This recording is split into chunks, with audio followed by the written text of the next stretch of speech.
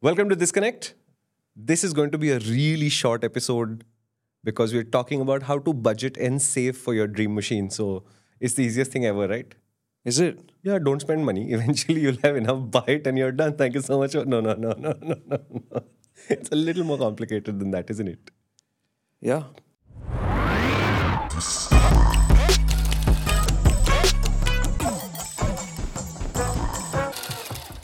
So let's start with you. How did you save for the Busa? I'd been saving for the Busa, I think, for the last 10 years. I never had the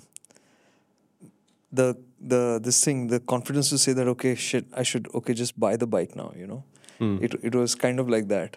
So wait, let me roll that back 1 second, right? 10 years you saved for the bike. What was it? 15 lakh rupees. 16. 16. 16 over 10 lakh rupees is 16 lakhs a year. Is 1.6 lakhs a year. 1.6 a year is how much per month?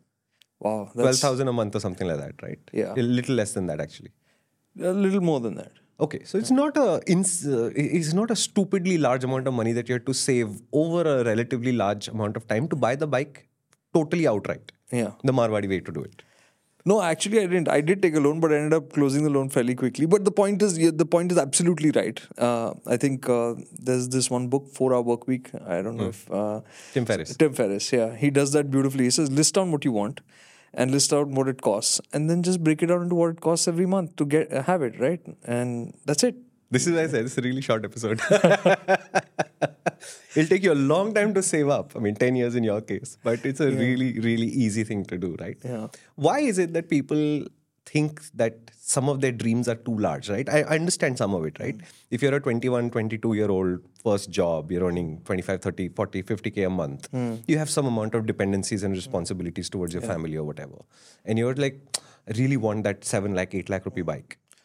I can imagine that this seems like a very difficult dream to achieve. Right. But is it? So I think part of the problem is that we treat it as a dream or an indulgence. I think we have to recognize and accept that having the right vehicle in your life can be therapeutic, right? It is soul medicine, right? Once you accept that and you say that this is a need and not a want, it changes everything. Yeah, I think the fundamental thing about dreams that I have understood is that they are absolutely as essential as air and food.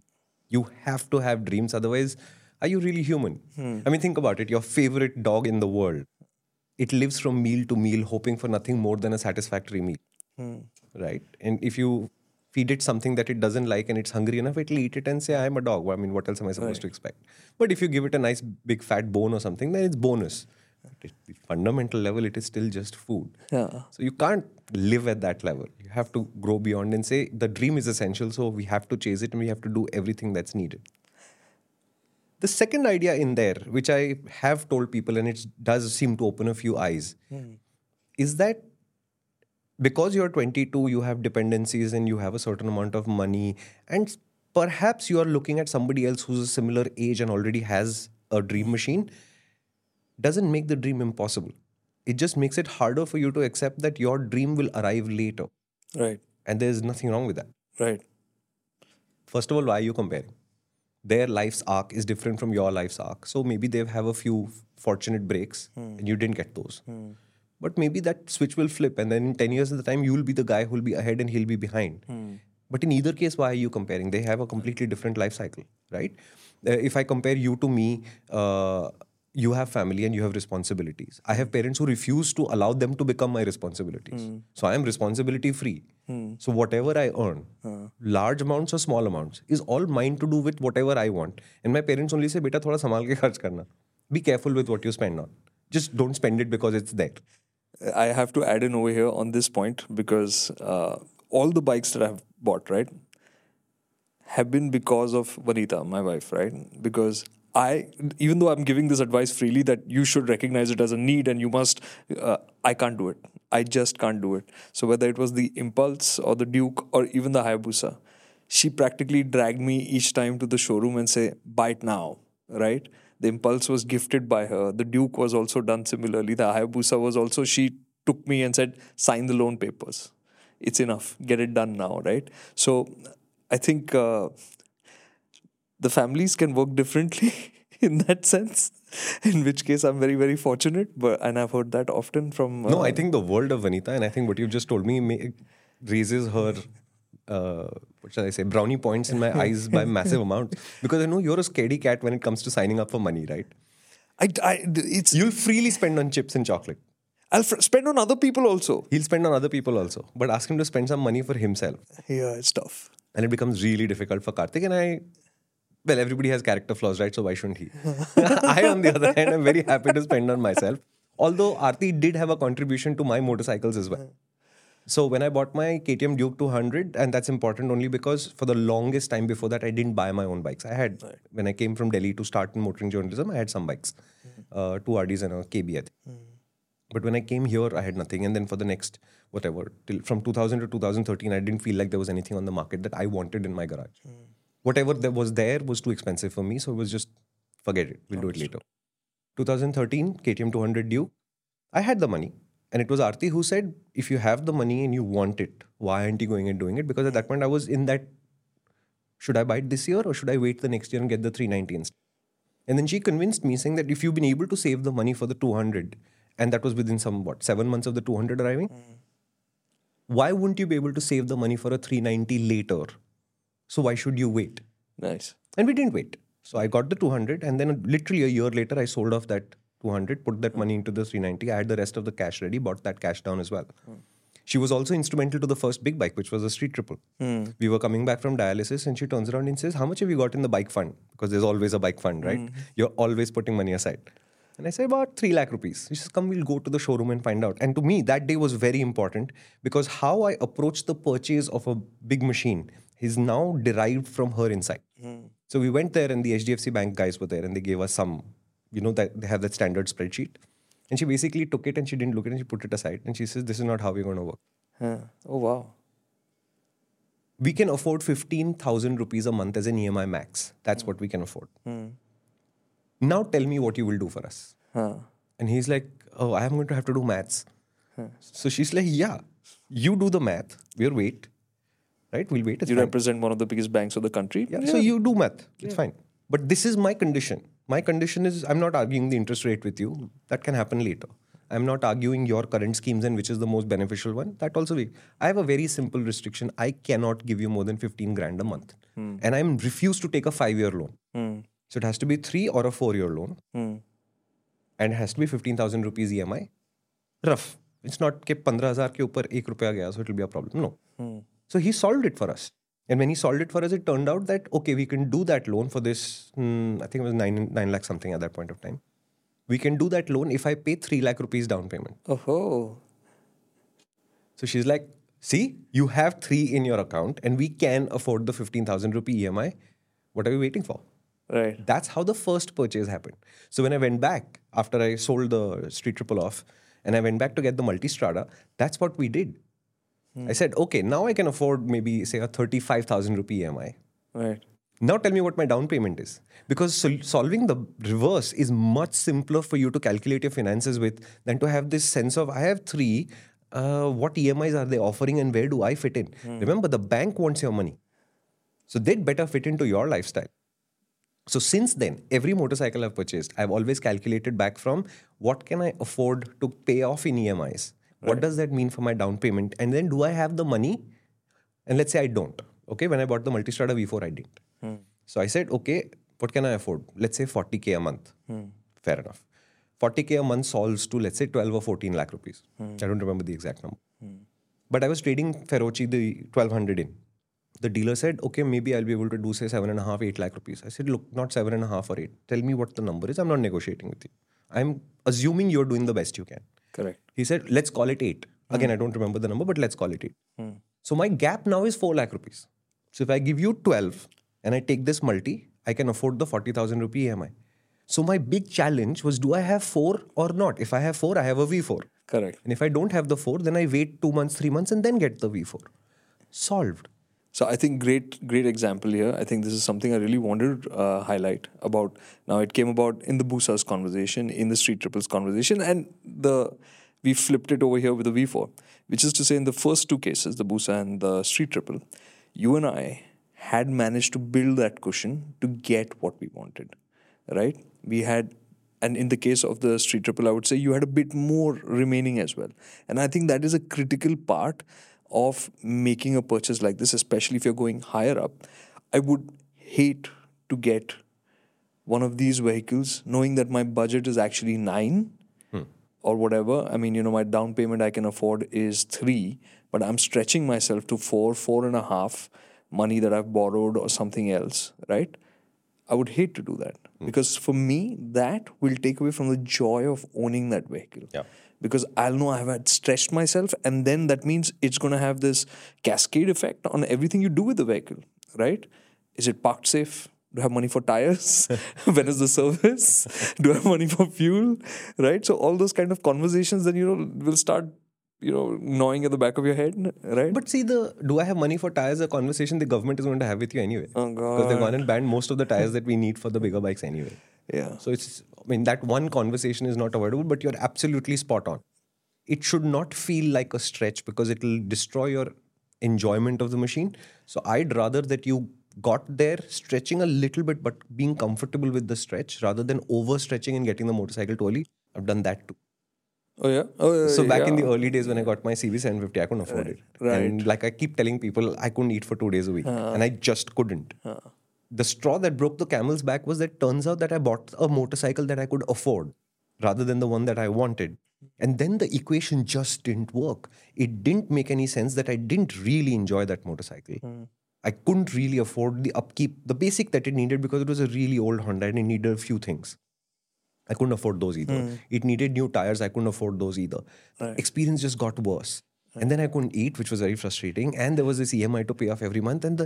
But I think 9 months later, I was like, this is a hole. And I've got to stop digging, right? So the EMI was for dissatisfaction. Yeah. So 9 months later, I took a hit on that bike, but I got rid of it. I got rid of the loan and I said never again. But that's what I unfortunately did with the Street Triple again. It was not a bike I wanted. It was the closest to what I could afford at that point of time. And full points to Aarti for making me do it.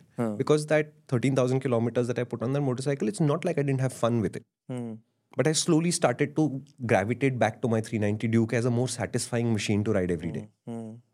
At which point, the fact that I immediately got rid of the Street Triple once I had that realization, to me saved me more emotion in the long run than it cost me money in terms of having to settle the loan only, getting rid of the bike and whatever penalties come with it, and selling it used, having bought it new, etc. I mean, from that perspective, I really desperately wanted the Multistrada 1200.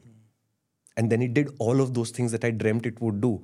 And it made paying for its tires and service and Desmo service and all of this, it made it so much easier. And just because I brought up the word Desmo, some people asked last time, what is this Desmo? So Ducati has Desmodromic valves and they require a slightly more complicated major service. Valve clearance is quite normal, but on a Desmo, it is a little bit more complicated.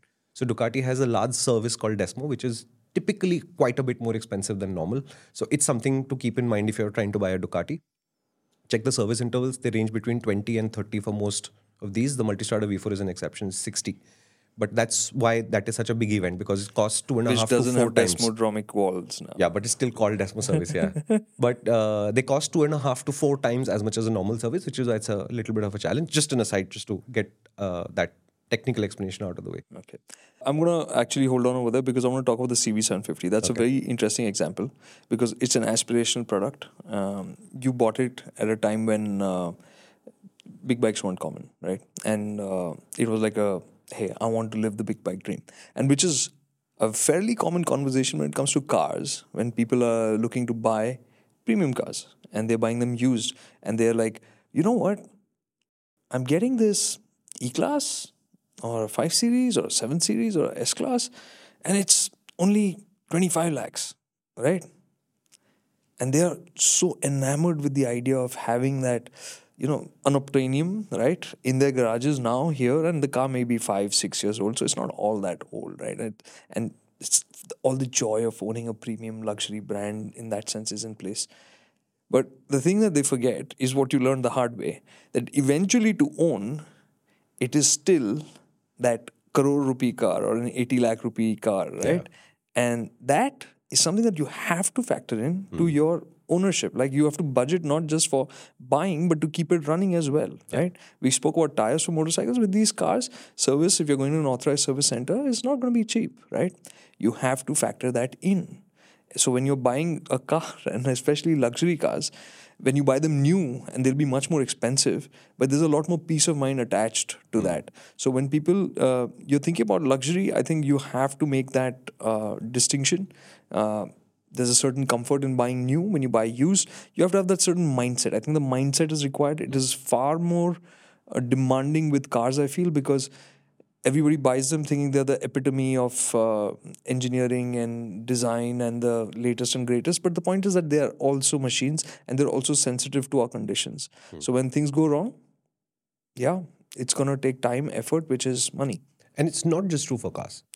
If you think about it, not all motorcycle service, especially in the premium segment, has similar pricing to each other. Right. Right? If you say affordable big bike, most people will say Kawasaki. And their prices are quite low. Generally. Good prices. Yeah. Yeah. Now you go get them serviced. Yeah. And suddenly, When you said Kawasaki and good price, I was like, what were you talking about? And then I realized you're talking about the sticker price. right? The sticker prices are very, very affordable. Right? What, 15, 16 lakh rupees, you get a ZX10. Whereas every other liter class machine, I think, is 22 plus. Some of them hit 30. ZX10 is incredible. Right? Till 2015-16, they were actually very nice motorcycles to own generally. You could ride them everywhere. They did everything. And then they became more and more track focused. And today, I don't think it's a great liter class machine to own. Whereas the double R, for example, the BMW double R has become the opposite. Where it's so easy to do anything with it. And it's very effective at a racetrack. Right. Whereas earlier, I think they were more track focused and now. But BMWs at 30 odd lakh rupees and Kawasaki's at 16 odd lakh rupees cost roughly the same to service. They're not very different from each other. This is also harder for customers to do because this data requires you to have thought it through, then go to the dealer and sit with him saying, no, you tell me what the service is going to cost, right? I remember somebody posting, I think it's Sports Tourer. There's the guy who does the oil tests and all that. It's a very, very cute channel. Oh, yeah? Yeah. Nice. He's basically saying, I have an RTR 200 and I think he has a car. And he'll take oil and he'll use it. And then he'll send it for lab testing, new and used. And then he'll say, see how the oil has deteriorated and all. That's an interesting channel to watch. Oh, lovely. Yeah, it's completely different from the usual automotive content. And he has his own perspective and stuff. It's very cute. He, I think, got his 310, I'm forgetting R or the GS serviced or a friend's or whatever. That bill was bigger than your Hayabusa service bill, right? And I was like, yeah, I was aware that it is expensive. Yeah. But how expensive is a very critical part of what's going to happen next. Remember in the previous podcast and the previous podcast, both, I said, VFM ends the day you've got it. Right. After that, the life with it starts. And life is a long-term calculation. And I did the math. I told you this 3 episodes ago where I said 1 lakh a year. Keep it aside if you want a big premium bike. Correct. I'm sure there is a number like this for cars which covers most cars. It'll be whatever, maybe say three times this amount. I don't know. The BMW 310s approach that apart from expenses like tires and insurance, which are still, because they are cheaper, but 7,000 rupees for a service? That's what you pay roughly for a Hayabusa, right? Yeah. Some of the Hondas are cheaper than this. Yeah. So if you sit with the dealer and figure out what stuff will cost, and to me, just do basics. What are you going to consume regularly? You're going to consume tires regularly, for which you don't need the dealer. You can get the cost of the market. Guys, small interjection here from my side, because this is a mistake that I make. You know, I feel like even when I went to buy the Busa, I was so awed by the entire idea of buying a big bike that I walked into the dealership in awe of, hey, this is the place that's going to give me my Busa and stuff like that. When you go into a dealership to make a purchase like this, you own the place. You have to think like that. You have every right to ask for all the information that you need to make that purchase decision. So asking for these prices, you might find it awkward or think, maybe, we'll figure it out. Don't. Ask for it upfront. Yeah. Buy with your heart, but bring your mind to the dealership with you. Right? Because what are you going to pay regularly for? You're going to pay for oil filters regularly, air filters regularly, oil regularly, tires regularly, battery every 2 or 3 years. This is known. If you can, let's say you have a list of 5 machines and you just get these 5 part costs. You get what a first service will cost and what a regular service costs, what a major service will cost. This table of 7 or 9 costs will give you a perspective on what your expenses for this machine are likely to be in regular use, assuming no major mechanical issues. And most of the big bikes hardly ever have mechanical issues, because in our environment, it's very difficult to strain them to a level where you have major issues very early on, before your warranty runs out.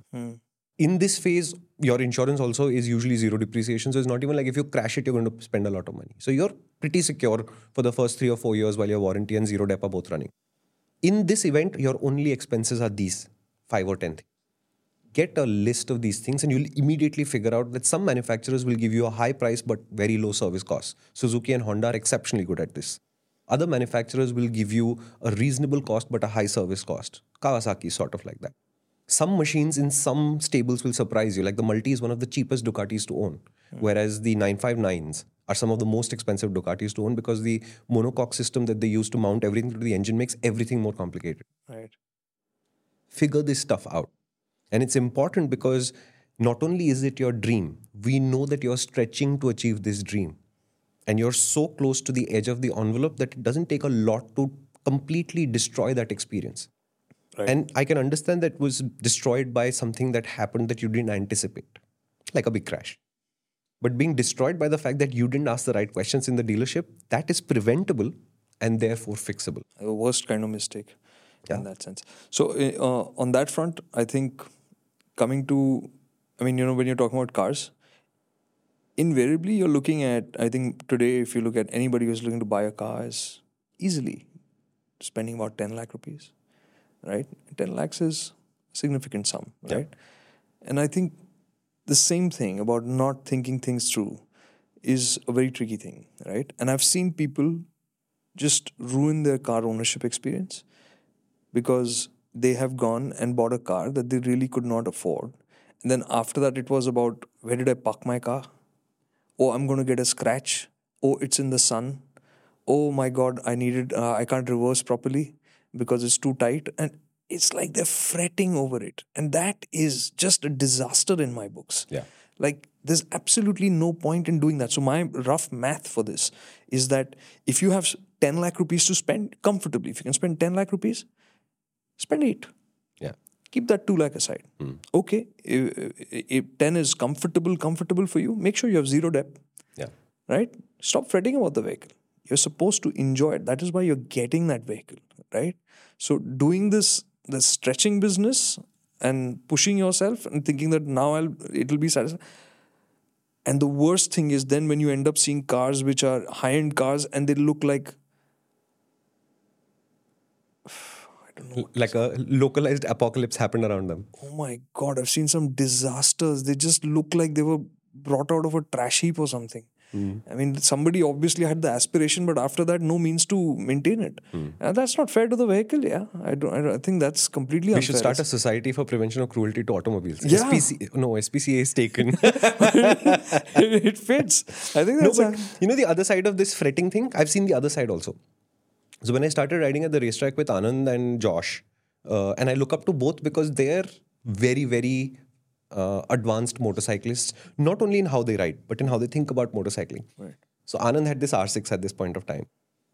And anybody would walk up to Anand on the track, they say, can I take your R6 for a ride? And he'd just say, go. And after a while, it began to get to me, right? Because I was like, are you serious? Like, that guy is wobbling around in level 1. Like, he's not even the best student we have in the school this time. And you're just going to go...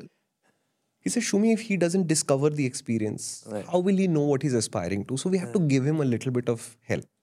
And he's a good man. We've known him. We've worked with him for two days now. We know he's not a fool. So he's not going to crash it. He's going to scare himself here and there and come back. If he crashes, it'll be a happen chance. It's not because he intentionally did something stupid. It's a chance I'm willing to take. It's a bike. It'll fall. We'll fix it. Yeah. There were 2 insights in there that I believe to this day. One is, it can be fixed. It's a machine. It's not like a human being. Right? If you lose your arm today, technology has not reached the point where they'll give you a new one. That will also happen. And at that point, the value of your own physical arm will probably reduce a little bit. You'll worry about it less. But if you have been able to get your dream done, I think it is important for you to have the confidence to share it with other people. So in Overdrive, when I bought the Multi, I made sure everybody rode that bike. Right. When I got this KTM and it was fully tuned up the first time with the suspension and everything, it was just singing and it was such a fast KTM. It was so thrilling to ride. that I was scared of it. And even then, when Rishabh, Abhay, everybody asked, saying, can we ride the bike? Yes, yes, please go have fun with this bike. And the idea was, I must ensure that you have a reason to continue to dream. That's my contribution to your dream. Right. I don't have to do more than this. I don't have to contribute to your fun. But can I show you how happy I am that I did my dream? And can you take something away from it that makes your dream more powerful? Saying, if he's so happy, this is worth aspiring to, because then I will be this kind of happy. Right. And then he shares it with somebody else. You know, I've got to tell you this. It happened just this Saturday. So I was out meeting some friends for chai, and I'd gone on the Busa. The Busa was parked, and sometime later, this guy comes. He's on a 10R, and he comes and he parks next to the Busa, and he's with a bunch of friends. They come and sit on the table next to us. And I'm just chatting with my friends, so I wasn't paying attention so much, but I did notice the bike come in and that they've come. And that there was one kid, like kid in the sense that he must be 15, 16, something of that sort. He sees the 10R come in and the 10R is an exhaust. And he's like, whoa, and he goes up to the guy and he says, can you fire it up once? I want to listen. I want to hear the exhaust. That guy doesn't bat an eyelid. He turns around and he holds up the key. Says, take it, do what you want. And the kid is baffled. So he's like, no, you do it. He's like, Ari, do it, don't worry. And at this point, my full attention was at that table, right? And so the kid insisted that, no, I can't do it. So he went, he started it up. The boy was standing next to the bike. He revved it a bit and done. And he was thrilled. He thanked that guy and he left. And much later, it just so happened, we started talking.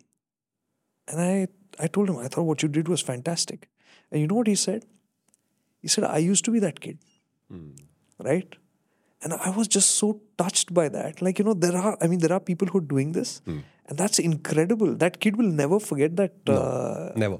That night. And I think that's important to... Yeah, because I think you pay it forward, right? Yeah. So somebody somewhere along the way helped you unlock the idea that this dream was worth chasing, worth pursuing. And all of us have put a lot of work into our dreams. Yeah. You didn't buy that Busa easily, neither have I bought any of my motorcycles easily. We've all given up stuff along the way. And the sacrifices you make towards your dream make the dream that much more powerful for you. Yeah. If it was easy, what was the point? Right. Like, imagine if my net worth was 50 times what it was today. Would I value that Multistrada V4 so much? Yes, you would. So much. Because I'd just be able to replace it every year, right? Oh, there's a Pikes Peak. Okay, let's get a Pikes Peak. And then you ride it for 6 months. Say, oh, now I'm done with the Pikes Peak. What's new on the market? Oh, double R. Let's get a double R. Why not? Right. Because today now, I'm worth 50 times means the money is no longer a challenge. I'll buy whatever the hell I want. Right. The power of the dream is that, no, I can't do it. I have stretched and worked and sacrificed and saved and skimped to get to the point where I can have that bike. Yeah. That bike is also important. The stretch is also important. The journey is also important. The fact that I have it sits on top of that foundation of so much craving and desire. It's important, I think. Right? From that perspective, if you think about it, when we realize how much we put in, and you help somebody's dream a little bit, by doing what? I want to take a selfie on your bike. Who do you say no to? It's the guy who does it casually. You'll always say no to that guy. There was one guy, I think we were in Malshej, and he came to Rohit Paradkar, and Rohit had the 650 Ninja. And it was the brightest, greenest thing on Malshej, including the vegetation that day, right? And he comes and says, pose do kya? We didn't even understand what he meant first. And then what he really meant was that he wanted to sit on the bike and take a picture of himself. That's what he meant by pose do kya? No. Casual, too casual for our liking. But if somebody else can come and say, I really love your bike, would you mind if I take a photo with it? Right. Your immediate reaction is not a no. It's a, are you going to sit on it? Okay, then let me hold the bike for you. Or ideally, don't sit on the bike. It's in a precarious place. Just stand next to it and take a photograph. Right. So there are lots of people who've taken pictures on the Ducati, sat on the Ducati and taken pictures, and it's fine. But there is a specific kind of person who'll walk up and say a specific kind of thing that ticks you off and say, hey. Sets the antennas buzzing. Apart from that though, come ride. If I know you well enough, I like at the racetrack, I have no compunctions. Please take the bike and go have a spin. I don't have any supercars, but if I did, I'd do the same. I think that's part of the game. Yeah, on a bike, unfortunately, you can't really put a guy on behind you, go around the racetrack and give them that experience. Yeah. On the street, yes, having a pillion on does give them perspective. Yeah. And again, if you're going to give somebody a perspective on a pillion, please don't go kill the motorcycle with the throttle and scare the life out of them. Give them the sense of how much is in reserve rather than what it is able to do. It's a much more powerful, much more subtle, and much more attractive experience than having somebody just scared. I did this one. Arti's cousin is a pilot. He was in Juhu with me, and the KTM had just come, and I was like, "This is such a powerful machine." And he says, "Okay, let's go for a ride." So full gear, all right, sat down, and I opened the throttle, closed the throttle, and opened the throttle again, and he nearly flew off the back. Obviously, he never wanted to see that KTM again, right? In trying to impress him about the KTM, I just scared him off. Many years later, I had to leave the Ducati at his house because I was in transit, and the Ducati would be there for a week. And he said, "Can I ride it while it's there?" Yeah, you can. I mean, his wife would have objected more volubly than me to the fact that he wanted to ride a motorcycle. And he's not going on a tour. He's just around the neighborhood, just getting a sense of it. And that 1 week of peacefully riding that motorcycle around, he's just, this is so easy. And in his head, he's a Harley guy, a cruiser type of guy. And he said, no, there are other bikes that can do that kind of nice speeds. Just that little unlock, I think, is such a powerful tool.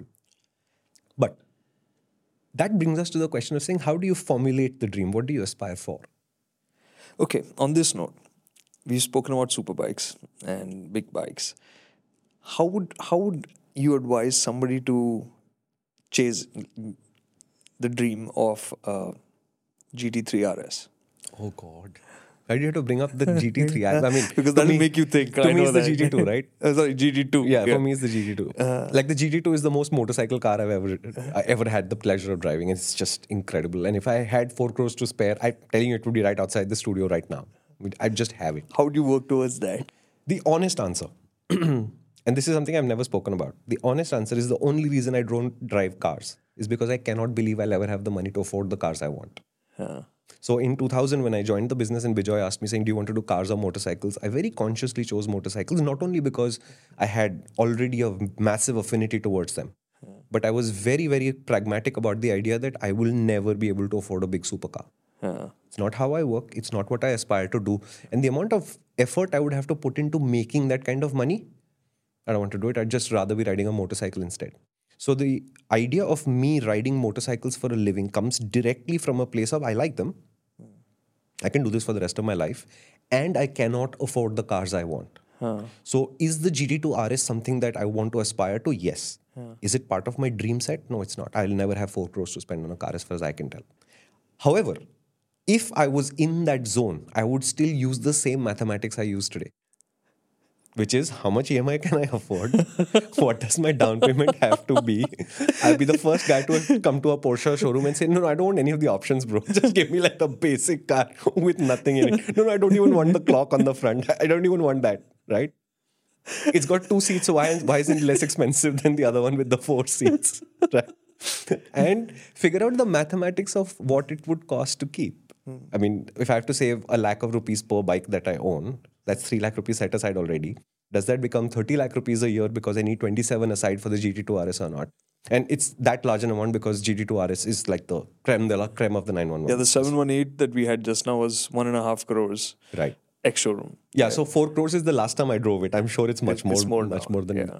And if I could have a GT2 RS, I'd want to drive it everywhere, which scares... Even if I think about it, it scares me, right? So exactly, now when you're talking about a car that costs 4 crores, I think somebody who's buying a car worth 4 crores must have at least 8 crores to spare. Yeah. Right? Because to use it flippantly, Yeah. as it's meant to be used, I would say, it should be that kind of comfort. You're not worrying about scraping the underbelly or a couple of rims getting busted because you're having a drive or, out of the track, using the tires the way they're meant to be, right? And then transporting it to the track as well.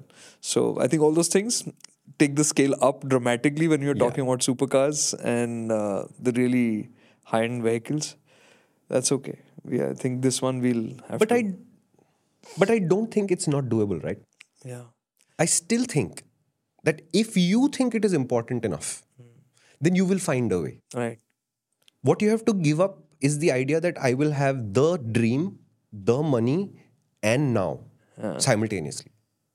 All three cannot happen, right? So, did I not want a big bike in the year 2000 when I joined? I did. But I got my first one in 2016. It took me 16 years to work up the courage and the money to be able to go and say, okay, I want one. Have I not been able to afford a big bike since then? I have managed. But do I take annual holidays like most people do? I don't. Do I take leaves like most people do? I don't. Do I eat out a lot? I don't. And I don't do these unconsciously. I do these consciously knowing that this is money that is going to be spent on a tour with one of my machines or going into the bike fund. Oh, you know what is a great way to make a bike fund? Tell me. Everybody has EMIs, right? Everybody has EMIs. Overpay your EMIs by using a second account. I'll give you an example. My salary account is my account number 1. My EMIs go from account number 2. So every month I have an automatic transfer of some amount of money that goes to account number 2 for my EMIs. I overpay account number 2 every month. Okay. And I don't keep that in mind. I don't remember. For example, let's say my EMI was 40K, I said. I'll transfer 65 into that account if I can. It's not a matter of what the delta is. It's a matter of there is a delta. But I never remember that I'm overpaying 15K to that account. Right. So you forget about it. But you've been paying 15,000 rupees every month extra into that account plus interest and all of that is accumulating slowly, right? It's subversive. And then it takes you, let's say, 3 years to decide saying, I want to buy a bike now. I don't have the money. Where is the money? Then you look at account number 2. It's got 15,000 rupees into 36 months saved away.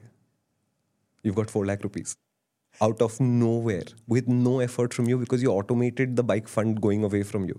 And if you're really, really lucky and you know early on that your dream is that big deal, that big dream, you can start early, start saving early. I think there's nothing better than that. That's the biggest thing, right? We don't have age on our side for these kind of things anymore, right? Yeah. I realized this when I was taking my house loan for the Pune house, the one that I got.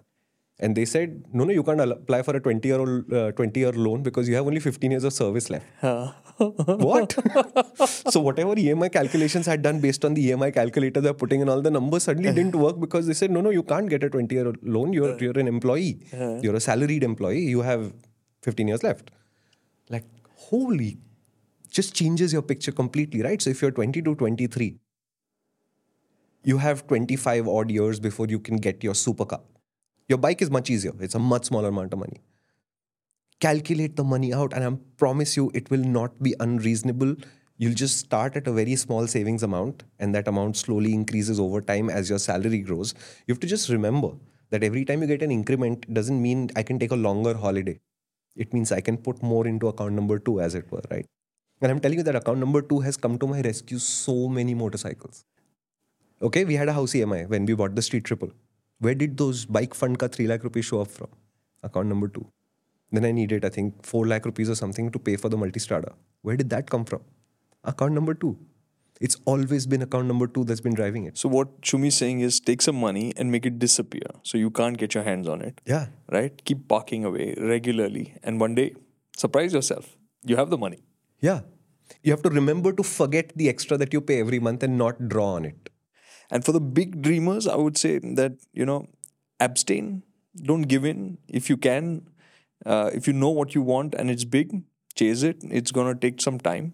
The interesting story here is about Rohit only. You spoke about Rohit. This is like an urban legend thing almost. It's hilarious in that sense. So this would be somewhere on 99 or when did the Charisma come out, right? Yeah, around 2001. Around that time, 2001, 2001, right? So when he was getting the Charisma, his dad told him, it's a 2 lakh rupee vehicle. Why don't you invest this money, right? This is hilarious. Okay, so his dad advised him, invest. Let's invest this in shares or something. Instead of spending on this indulgence, you have other motorcycles. No, he wanted the bike, and I would have done the same. His dad would have invested 2 lakh rupees in 2001 in Aisha. Which in 2022, I am fairly certain would have got him a few Porsches. Yeah, a few Porsches, not just one. Yeah. So, that could be a hit or miss. But the point is, if you want to, there are ways for it to happen. Just recognize that you want something. And if it is big, normal budgeting might not work. You'll have to actively work towards getting it. I want to close this off by giving you two pieces of advice that I hold very dear to me. First is, yes, you'll have stepping stones on the way to your dream, but every stepping stone also takes a little bit away of what you would have saved towards your dream. So be careful how you choose those stepping stones. I know two people, one of them in the business, one of them recently left our business and joined a manufacturer, who have a slew of small motorcycles. They are as passionate motorcyclists as us, and they both have big bike dreams just like us. And I think one of the reasons why they can't have their big bike already is because they've taken too much money out of their savings for small machines. Right. So you want to have a fleet of 150s, knock yourself out. That's what's preventing your Hayabusa from arriving. You know exactly what I'm talking about now. I'm looking at him right now. And the second idea is choose your dream with your heart, but pay with your head. When you walk into the showroom, your dream is almost there. The excitement should start once the bike is being delivered to you. Before that is a time to be very, very, very conscious of what's happening in the showroom. Where can you save money because you've stretched, you've saved, and you put in a lot of effort to get there, right? The Dakar guys, we like to say, have worked a year to be able to race that race. You've worked 15 years, 10 years, 8 years to save the money to get to that showroom and say, I want to buy that bike and now I can afford it. That's not the time to lose your head. You've already lost your heart. You lost your heart 8 years ago and that's done, right? Now is the time to keep your head, get all the mathematics sorted, understand what's going to happen so that you know that from tomorrow, when they deliver the bike or the car, your happy married life, as it were, with the vehicle can start with no interruptions. What is your point? What do you want to leave them with?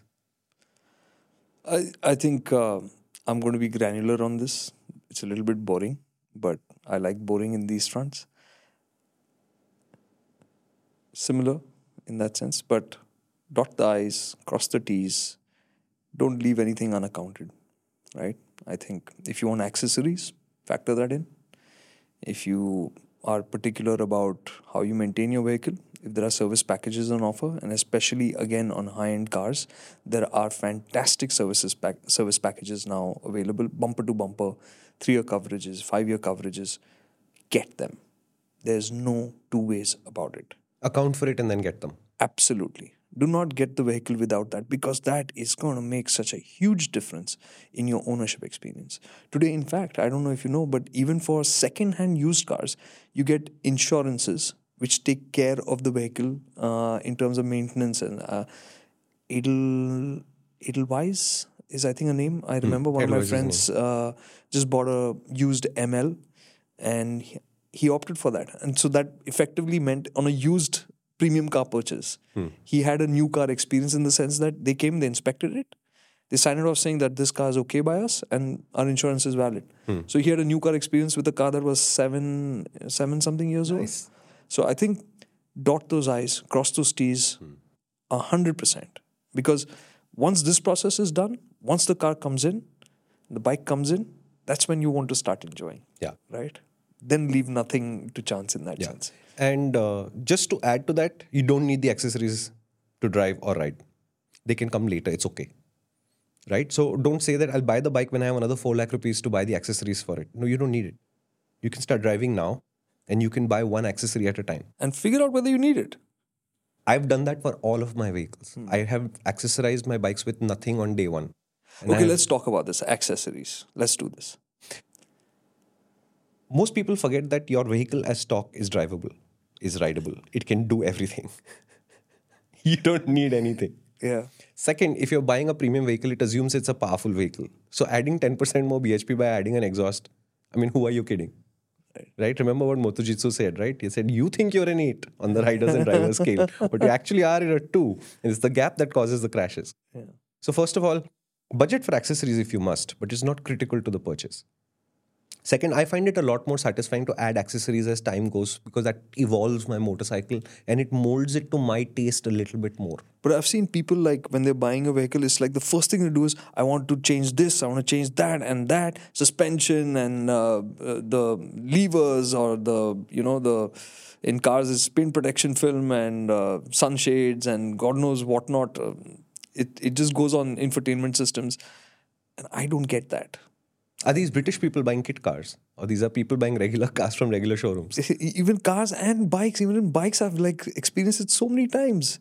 Like I'm like, don't you want to use the vehicle first and realize and discover what it needs rather than presume that it needs 10 things? It doesn't. It just doesn't. You know what you should be modifying first? It's such a great quote. Modify the odometer. Let the miles roll. Let the vehicle tell you what it's not able to do well, and then you can fix those things. Right? The KTM behind you is very stock, but in some ways it's very far from stock. Right. But I didn't buy it and said, okay, as a tester, I'm a road tester, I tested that thing. It's not like I said, okay, I know what 10 things are wrong with it, let's fix all 10. No, it's fine. I'll put the first 8,000 kilometers and see where it is. And then it said, okay, we need this, we need that. Turns out everybody complained about the seat. It's the best seat I own. It's better than all of my other seats. We changed the suspension eventually because I thought there would be a significant gain in my ability to use the motorcycle from suspension. And even then, we didn't change the front and the rear simultaneously, which is 40,000 bucks. No, we'll do the rear. We'll set up the rear. Now the rear is really working. Working so well that is making the front look good first. Not bad. Then we said, okay, will the front get better if I change something? And Anand said, yeah, just do preload. So we spent a minimal amount of money adding a preload adjuster to the front. Massive gain. Small things. But the bike told me there would be an improvement. Right. The second thing I've really discovered is don't change it on day one because you lose the opportunity to change it later. Right. Especially if you're going to hold on to vehicles for a long time. 55,000 kilometers on the first multi-strada at 1200, right? 28,000 kilometers and you know inside out of what that bike is able to do. So you change a sprocket. Boom, new bike. Right. 12,000 kilometers later, you know what that bike is going to do. Add a ECU. Boom, new bike. I could have done that 1.5 lakh rupees of work on day one. Then you get one Ducati for 55,000 kilometers.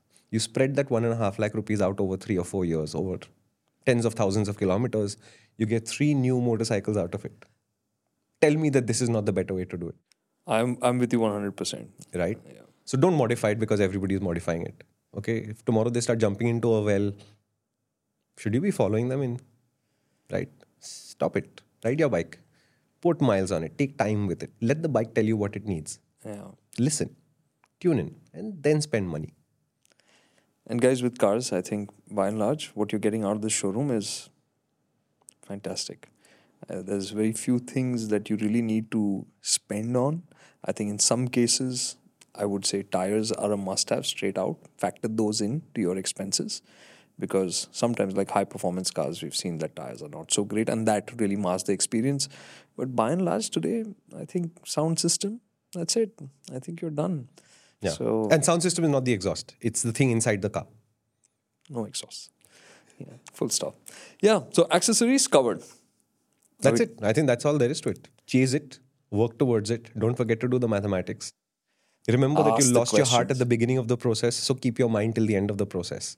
And on the day it comes home, you should know that everything is in its place and all that's left is to put fuel and go. Home. That's it. That's all for us. Disconnect.